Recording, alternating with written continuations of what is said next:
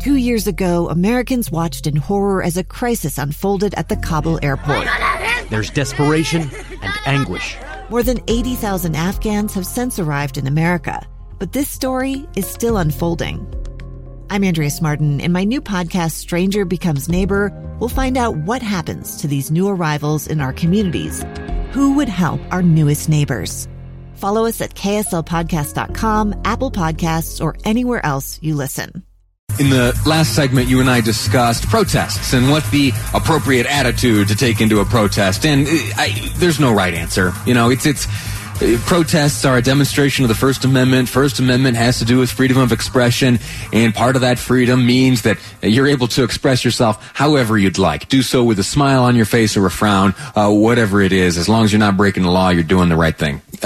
So there's that. That's my thought on that. I will say, in addition to that, I have had occasion over the past number of months to both observe from afar and up close many of the demonstrations which have taken place in Utah's capital city and elsewhere throughout the state. I've wanted to know what people had to say. I've wanted to see firsthand what the attitudes and feelings and temperaments are, and messages which are being communicated by protesters. And I say that in the last segment, you heard me describe my observations being kind of threefold. There are a number of groups within the larger group that comprise these protests, which have been moving around the streets, and that was also true last night. Yesterday, earlier in the day, we heard from Sim Gill, Salt Lake County District Attorney. He made the announcement that those two officers involved in the shooting death of an armed robbery suspect would in fact not face charges, and that their behavior was in compliance with Utah state law. And, well, that upset a number of people. There were those who claimed that the shooting death of Bernardo Palacios Carbajal was an act of racism, that it was an act of injustice, and for District Attorney Sim Gill not to file charges against the officers involved, that it was a betrayal. And so their decision was to take to the streets and make it known their upset with Sim Gill. They did so by gathering in front of his office. And many of them arrived with red paint, a lot of it. If you saw any of the Chopper 5 footage, you'll see that most of the street there on 5th South, 500 South in downtown Salt Lake City, in front of the district attorney's office is covered in red. Well, it didn't stop there. They also, the protesters, those armed with paint, also dipped their hands in the paint and put hundreds upon hundreds of red handprints painted on the windows and pillars supporting the building and the doorways and on the sidewalk. And then things escalated. There's a debate you can have. Let's take a step backwards. There's a debate you can have as to whether or not the painting is acceptable behavior. I'm not in that camp. I discussed this a little bit last night on the Nightside Project with Alex and Ethan. We talked about whether or not to allow the painting and the graffiti and stuff to take place, knowing that you can, the next day with a power washer clean it off, if it is worth it for law enforcement to move in and to prevent the destruction of property in that fashion. I don't really know exactly where I stand. I'm typically on the side of strict law and order. So if someone's going to vandalize your building, especially a public building where you and I pay taxes to help support that, well, I think that building ought to be protected. But everyone's tactics on that front are different. And I do understand that there is plenty of room for discussion when it comes to whether or not there's bodily harm being inflicted or committed. Anyway, after the painting, things escalated a bit. There is Chopper 5 footage of a pair of individuals with some sort of pole or beam, and they approach the windows of the district attorney's office, and with those poles or beams or rods or whatever they were, they were heavy and sufficient enough to break the windows, because that's exactly what happened.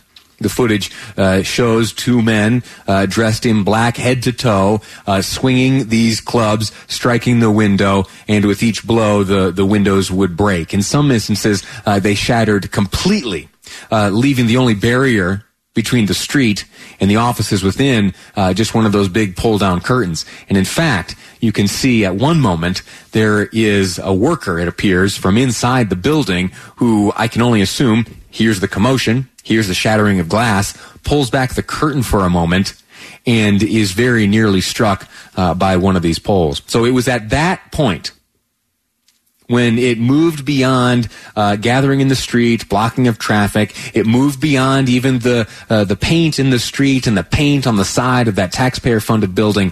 As soon as it became destruction, true destruction of property, the shattering of glass, that's when it was announced by police it was time to pack it up and go home, protesters. And so they moved in and dispersed that crowd. And that essentially is what I was able to witness last night. And I saw that there were very many who were very, very worked up with megaphones, shouting their messages.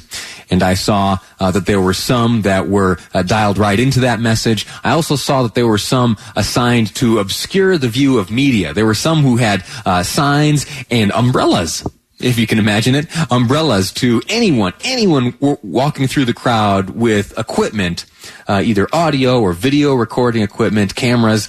If it looked like it was of professional grade, there were protesters assigned to block that. Paul Nelson, I had a conversation with him. He and I crossed paths at the protest last night, and he told me that he had a conversation with one of those who were tasked with obscuring the view of cameras from the professional-looking cameras. And the explanation given was, over the past few weeks, as protests have gone on, so much of the media's footage of the goings-on during these protests has been used to bring about prosecutions. Some prosecutions which have come right from this building here, the Salt Lake County District Attorney's Office, Sim Gill's office. Yeah, and we don't want the media to have such a good vantage point so as to assist in law enforcement. You know, the bad guys of the protest, of course. Well, as many have pointed out, it's very difficult to obscure the view of a helicopter flying over with a camera. And so Chopper 5 footage, I am sure, will be reviewed by law enforcement, especially when they're trying to figure out exactly who it was with those clubs or bats or whatever that were used to smash in the windows. Yeah. I had meant to share with you some of the details from reactions. In fact, Salt Lake County District Attorney Sim Gill this morning, whose office was graffitied last night and covered with red paint and whose windows were smashed, he put out a statement. I'll read to you just the beginning portion here. You get a sense of where he's going. It says, yesterday, this office published its findings in the Salt Lake City Police Department's use of deadly force on May 23rd. Hours later, a few people damaged the district attorney's office building. More than just paint was spilled and windows broken. It was an unlawful and irresponsible disregard for civic dialogue and community collaboration. This building will be repaired. Our work will continue. The vandalism of a few won't discourage or distract us from continuing our work in the community as we seek improvement, reform, understanding, and respect throughout our community. I do appreciate the district attorney's work on this, both in his examination of the evidence presented to him and his findings and his presentation of those findings yesterday, but also in the fact that his ears are open to what the protesters have to say. This last line here, the vandalism of a few won't discourage or distract us from continuing our work in this community. The vandalism of a few. So he's pointing out there that the violence and the crimes that were being committed just outside his window were being done only by a few. It says that the work of those few, the vandalism of a few, won't discourage or distract us from continuing our work in the community as we seek improvement, reform, understanding, and respect throughout our community. I admire that attitude, especially when it was your own building that was destroyed. There was an executive order put forth by the governor as well. I don't have time to get into that, but very basically, it just makes available other such resources, law enforcement resources throughout the state, should they be needed if protests like what we saw last night continue.